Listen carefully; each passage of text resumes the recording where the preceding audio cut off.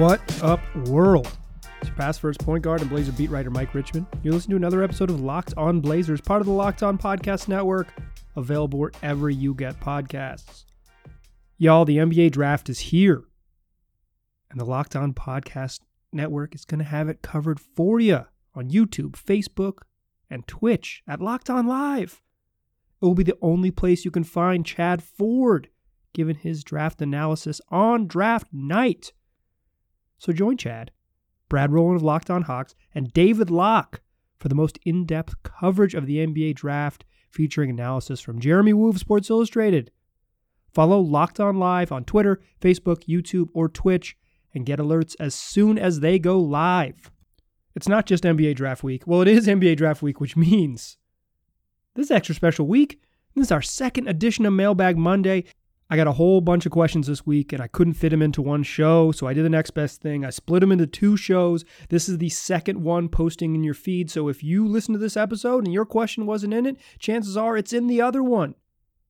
Honestly, the solution here is to listen to all of the Locked On Blazers podcasts. Do not miss an episode. You won't miss your question. But it's another Mailbag Monday. We do this each week. We don't usually do two, but we always do one, answering listener-submitted questions all episode long. You want to get involved, tweet at me at Mike G. Rich. You can send me a tweet whenever you're thinking of it, or wait for Monday mornings around 9 a.m. Pacific time when I send out a tweet soliciting questions. You respond to the tweet, I'll get you in the show. If you're not a Twitter user or just someone who doesn't tweet, you can email me. LockedOnBlazersPod@gmail.com is the address. One more time for you. LockedOnBlazersPod@gmail.com. Like I said, we do this every week, so this is your first one. Welcome. If you're a longtime listener, welcome back. Let's get into it. This first question comes from ChinDog at Chin_dog with 2 G's on Twitter, who asks, if the reports that Portland is interested in Paul Millsap are true, how much would he actually help, and would he want to come here? So I think Paul Millsap is good. He's also 36 years old. I have a couple feelings about this. I kind of think Paul Millsap is better than Carmelo Anthony because he does more stuff, but if the Blazers choose Millsap over Melo, I wouldn't be surprised if fans are upset. Oh, and before I get too far ahead of myself, the source of the report is Kevin O'Connor of The Ringer, who says the Blazers have expressed interest in Paul Millsap. If you've been listening to the show, I have mentioned Millsap as like a sort of a cheap option, a relatively cheap option that could help the Blazers. I think he would be, the Blazers don't really have a power forward in the roster. I think as a backup, a guy comes off the bench, or if he starts but plays limited minutes, because, to allow Zach Collins to come off the bench or whatever it is. I kind of think Millsap is a good option. He can pass. He can shoot a little bit. He's a competitive defender, but man, is he not a very good one at this stage in his career. When the Blazers were interested in Paul Millsap in like 2013, it was awesome. In 2020, I'm not sure. Would he want to come here? I think he wants to be on a relatively competitive team and make competitive money. And if the Blazers are giving him about the same money he would make elsewhere, and they're going to be a playoff type team, I have no reason to think Paul Millsap would turn them down. But to be clear, I don't think you're getting both Millsap and Melo. I think you're making a choice. For me, I might lean Millsap, but you are, of course, entitled and encouraged to form your own opinion. This next question comes from Mike Miller at Mike2KRipCity, who asks, do you think if Houston is going to blow it up that we can get Robert Covington for cheap? His salary is the same as Ariza.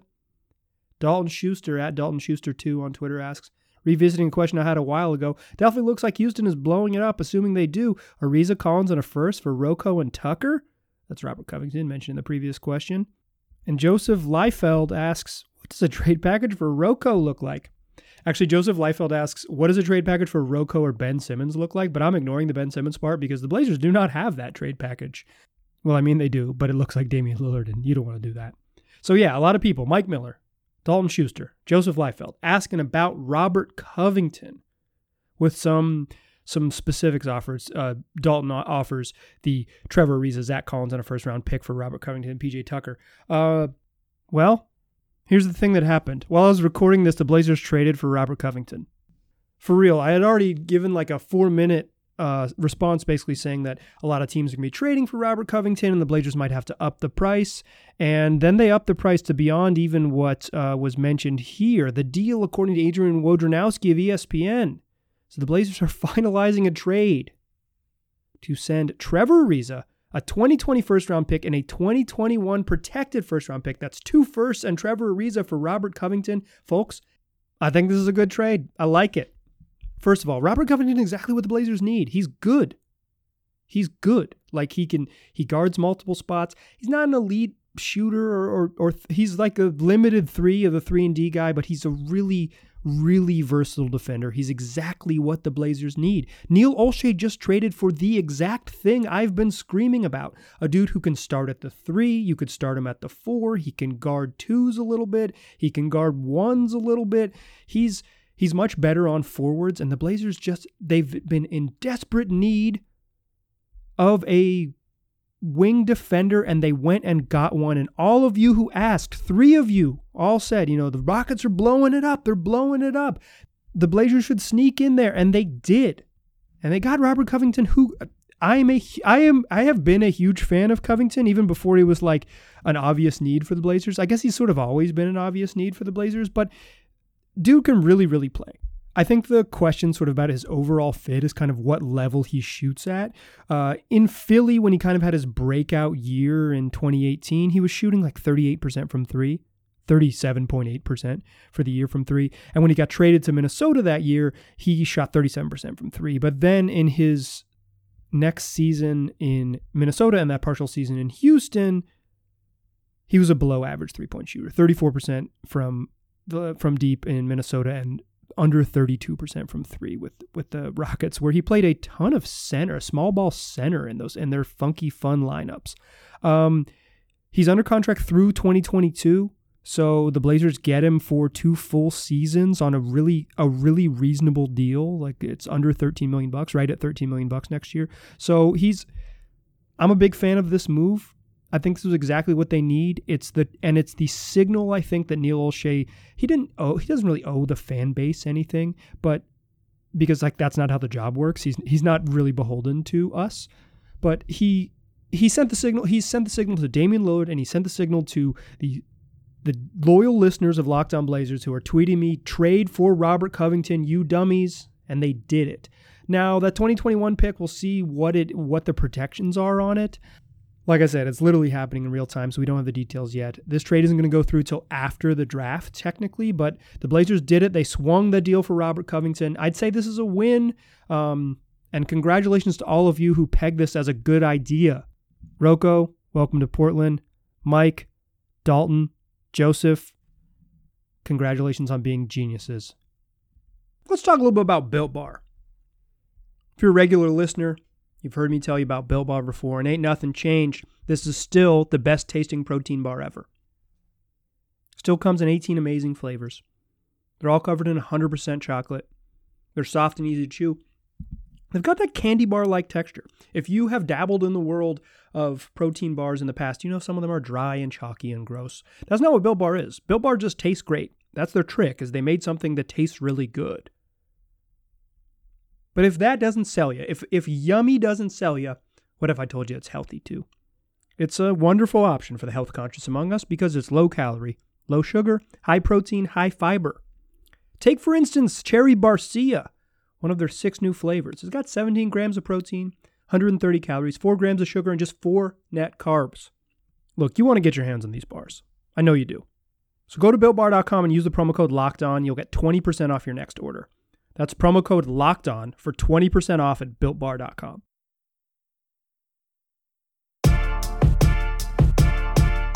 All right. Shout out to my man Dre Slaps for the music. Follow him on Instagram at WowSlaps or visit his website, DreSlaps.com.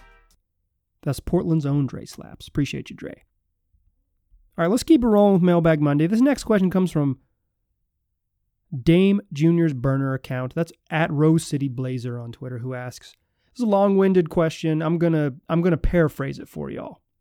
Dame Jr.'s burner wants to know if the Blazers should sign Chris Dunn. So it came out today that the Chicago Bulls are not going to extend a qualifying offer to Chris Dunn, making him an unrestricted free agent. That's surprising to me. I think Chris Dunn is good. So Dame Jr.'s burner basically says that their argument is such that Chris Dunn is an elite defensive guard, and that's what the Blazers need.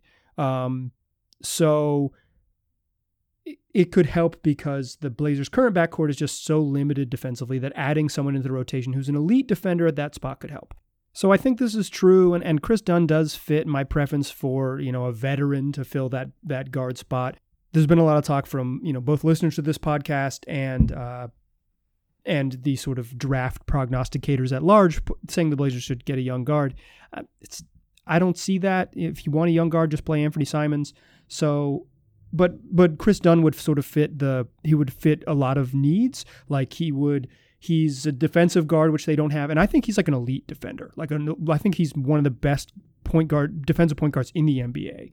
Also, he's young, but he wouldn't need seasoning. Like he doesn't need developmental time. Like if he's on the roster, he can play because he's played in the league for a while.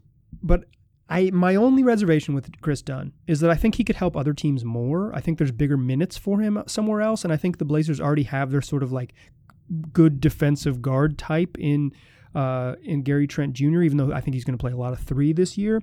So I'm not totally against Chris Dunn, like for the right price, or even just if he's willing and it's not, and you don't pay him, $8 million a year. Yeah, I think you go for it because I think he's pretty solid. So yeah, all that is to say, I'm pro Chris Dunn. I think he's good. I don't maybe view him as a need for the Blazers, but I don't know. I'm a fan of his game. Whatever. Put good players on the team. They got Robert Covington. Now you can figure out the rest of your needs. Next question comes from Aaron from Gmail, who asks, CJ and Trevor Ariza for Blake Griffin and Derrick Rose. This gives Detroit a starting PG to build around with McCollum. Primary ball handler, scorer upside. He's not a point guard, dude. I'm not in on that. The Blazers get an elite 6th man plus a playmaking 3-point threat at power forward who fits next to Nurk. So I'm not even sure that Blake Griffin is a 3-point threat, even if he shoots threes. He used to be really, really, really good. And I'm not in favor of this trade. I'm not a Derrick Rose guy. Get him fully the hell out of here. Blake Griffin he's really risky. CJ McCollum has limitations, but he's going to play 75 games every year. Well, less than that this year. They'll only play 72, so 68 games this year. It could be a worthwhile risk, but it's a huge big money contract for maybe at best a lateral move. I don't see this as a significant enough upgrade. The Blazers don't need like a scoring guard. They don't need Derrick Rose. They need more wings. Get me defensive wings and bigs. Like they don't. Blake Griffin's good, but I'm not in on this trade. All right, the next question comes from Hotai Kim at Hotai_Kim97 on Twitter, who asks, Robin Lopez back to the Blazers? Yeah, so Robin Lopez is reportedly opting out of his player option and will enter restricted free agency. I don't know what Robin Lopez commands on the open market. He's basically a minimum guy this year for Milwaukee and didn't really play very much. Didn't play at all in the bubble, like in the playoffs. Basically was completely out of the rotation. So perhaps he's just looking for real playing time, and maybe a backup job in Portland is not exactly what he wants. But I don't think Robin Lopez is a starting center in the league anymore. I think that ship done sailed. So yeah, I think depending on the price, Rolo as a backup, he's solid. He weirdly shoots 3-pointers now. I'm not sure he would do that in Stotts' system just because of the way stuff works, but Rolo's pretty good. He's slow and he's got some offensive limitations, but he does the dirty work. He's really understands what being a role player is. He's familiar with the system. He's not exactly one of those guys that like names comes up like, oh, these former teammates that I miss when you talk to Dame so much. Ed Davis, Mason Plumlee. I don't know if it goes all the way back to Rolo. I'm not saying there's animosity. I just think he's more of a more fan favorite than team favorite, if you feel me. Next question comes from Ryan at Arconnell on Twitter, who asks, looks like Melo wants to stay. Can he play a bench role happily, in your opinion, if needed? Yeah, I think the big word here is happily. I'm in favor of bringing Carmelo Anthony back, but especially now with the addition of Robert Covington. When I hit record on this podcast, I had a different answer for this question, but things change quickly in this world. So I think for the optics of, star player re-signs with the Blazers after rekindling his career here is sort of good for the team. I don't know if everyone agrees with that, but I think there's something to that. depending on the price, I think Melo is a valuable bench piece. The key is that I don't think he's an NBA starter at this point. And particularly when you just have better defensive players, when you have an option to start a Covington and Hood duo, that seems better, like a better pairing, assuming that Rodney Hood's close to back of what he was before he left, or at least, 90% of it, 85% of it. I think he's better than Carmelo Anthony. He provides a lot of the same skills, except that he's not 36 with 17 years under his belt. So yeah, I'm in favor of Melo as a backup. I just don't know if he is wired in a way to accept that role. And if he's not, you are potentially putting yourself into a tough situation if you had lied about what his role would be to bring him back. If you're clear about him being a bench player and he buys in, cool. I'm all for it. I think the Blazers have addressed a big need with Covington and adding a little bit of firepower, and the reliability that like Melo provided in crunch time in the bubble is valuable. I'm in favor of it. All right, let's go to the third segment. Close out the show with more of your questions on this Mailbag Monday.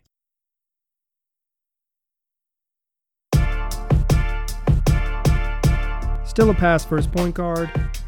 Still Mike Richman. You're still listening to Locked On Blazers. Still rolling through Mailbag Monday. This next question comes from Ito at Ito6666 on Twitter, who asks, now that the Chris Paul, Kelly Oubre, Ricky Rubio deal is finalized, can we get an Oubre package that includes Ariza and the 16th pick and the 46th pick? Chindog at Chin_dog asks, how much would it take to get Kelly Oubre, and do you think Olshey would be willing to do it? So let me peel back the curtain on this podcast. I recorded 6 minutes on this trade. I did a whole segment on this trade. I'm a big Kelly Oubre guy. I gave Ricky Rubio some love. I think he's a great player too. I kind of explained the direction that OKC was in, the trade conversations for them wanting a 2021 second round pick, and whether the Blazers would be willing to include that in order to make it happen for a guy like Oubre who's on an expiring deal, and yada, yada, yada. Then the Blazers traded Robert Covington. I don't have 6 minutes on this anymore. I mean, I have 6 minutes on my regret, maybe. 6 minutes of my Monday evening that I can't spend watching Great British Bake Off. Yeah, I got Bake Off takes. Maybe I'll have Locked On Bake Off, a little spin-off podcast. So this was a whole segment here, y'all. And this is what happens when Adrian Wojnarowski spoils your segment. Here's what I'll say. I like the Kelly Oubre deal. I like the idea of a Kelly Oubre deal. I like the idea of Ariza and 16 and the 46th pick. Ariza and both draft picks in this class for Oubre. One of the questions was, do you think Olshey would go for it? And I said that, yeah, it's not that he's trade averse. He just hasn't, he traded for Hassan Whiteside, made a relatively big deal last year. He's mostly made his moves like tinkering in season once he sees the roster, but he's not trade averse. He just doesn't have a lot of firepower. So my sort of argument for this was Oubre is going to be coveted, relatively coveted, and does OKC, hold out for a better offer than 16 and 46? Do they hold out for that 2021 or a future pick, a little, down the road, so they can just continue to stockpile the chest? They have something like 17 picks over the next 10 drafts or something, 17 firsts over the next 10 drafts or something that they can't possibly use. So yeah, I was a fan of this. I'm a fan of this Oubre idea. It just, the Blazers just made a trade that's maybe better. I don't know if Covington is better than Oubre. He's probably a better defender of fours than Oubre is, but I think Oubre has maybe enough offense to make him a better overall player. It's close. Covington probably fits the Blazers' needs more than Oubre does because of his positional versatility on defense. And if he blossoms into a above average 3-point shooter again, if you kind of can get that back, then I like this deal more than Oubre. But if you're a Oubre person, yeah, I'm on your team. I'm Team Kelly. I think he's a baller. Okay, next question comes from Skozers from Gmail. Skozers asks, if these talks of DeMar DeRozan to the Lakers for Kyle Kuzma and Danny Green are true, what are your thoughts on either entering as a third team or acquiring Kuzma from the Spurs? If they're going young, I would give up either Simons or Collins for him. Versatile forward that fits exactly what you need. Shooting, some playmaking, size, and athleticism. A change of scenery could be huge for him, especially if Melo can have him under his wing for a huge season. Okay, I have a lot of thoughts on this. Let's just ignore the fact that Danny Green was already traded to OKC for Dennis Schroeder and just talk about Kyle Kuzma. He's a theoretical shooter, not a good one. He has no playmaking ability. He is very large and athletic, and a change of scenery could help him a little bit. I think if you choose Kuzma, even before the Covington deal, like just in a vacuum, if the Blazers traded for Kuzma, I think Melo was gone because that's his starting power forward spot, and there isn't even a debate at that point whether he could come back. And it's, I think having the possibility of, Zach's injured and blah, blah, blah, giving him some minutes to start and then kind of like figuring out what his role is from there might be more enticing to Melo than just like, cool, you're the backup 4. I'm not a Kuzma guy. I think he's bad. Like, I don't think he's good. I think Kyle Kuzma is just Jeff Green with better branding. Hard pass on Kuz. Sorry, Sko Blazers. I know we're on Kuzmania, but I'm out. Next question comes from Tim from Gmail, who asks, what are the chances you get Dame on an episode of Locked On Blazers? I think they're pretty good. It's harder now because everything is digital, so it's hard to just like chit chat with a guy and pitch him on what you want. So we'll see, but I will effort that for y'all. I think he's not a big podcast guy. He's not a guest on a bunch of other podcasts, but yeah, I'll work on Dame. I think there's a relatively good chance that he would give me 10, 15 minutes. He is incredibly accommodating, and we've known each other a long time.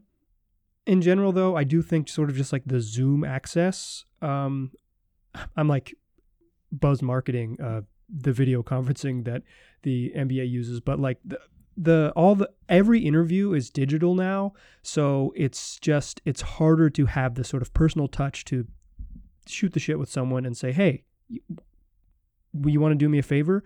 You just don't have those sort of like little one-on-ones where you can get in on there. And quite frankly, sending a dude a text message and asking them to do an interview for you is a way for them to ignore you. It's just an easier thing to get done face to face. But yeah, I'll do my best. I'll try to effort that for you, Tim. Next question comes from Dr. J. It says, over the years covering the Blazers, what has been your biggest miss in terms of predictions for players who would have a big impact on the team? Conversely, what has been your biggest hit, which went against conventional wisdom? Ooh, I don't know if I've gone against conventional wisdom.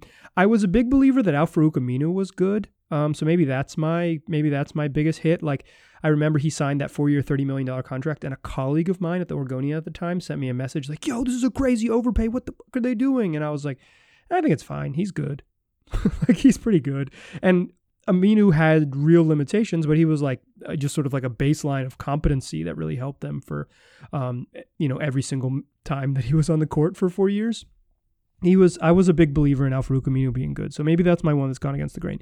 The one that I've been like most wrong about, I kind of thought Caleb Swanigan was going to be a good NBA player, or at least a productive NBA player before my time being around the team formally, but like sort of first when I got into the media world. I thought Elliot Williams, who the Blazers drafted in 2010, he was like a late first round pick in 2010, and he was going to miss his first year and then with a knee injury, and then he was going to come back. And I was really sold on him being a really good NBA player. He had gone to Duke and then Memphis, and I was sold on him. But I think the point of this is that I think what I've learned from doing this is it's why my sort of approach to talking about the draft has been just to out and out say, I don't know. I've never seen this guy play. I don't know. Other people are smarter than me. And when I had seen a guy play like Nasir Little, I give you all the information I possibly have, because like I don't watch college basketball really. And if I do watch a guy here and there and I've seen him play twice, that's probably not enough data to really like have an opinion that I can stand behind with any real confidence.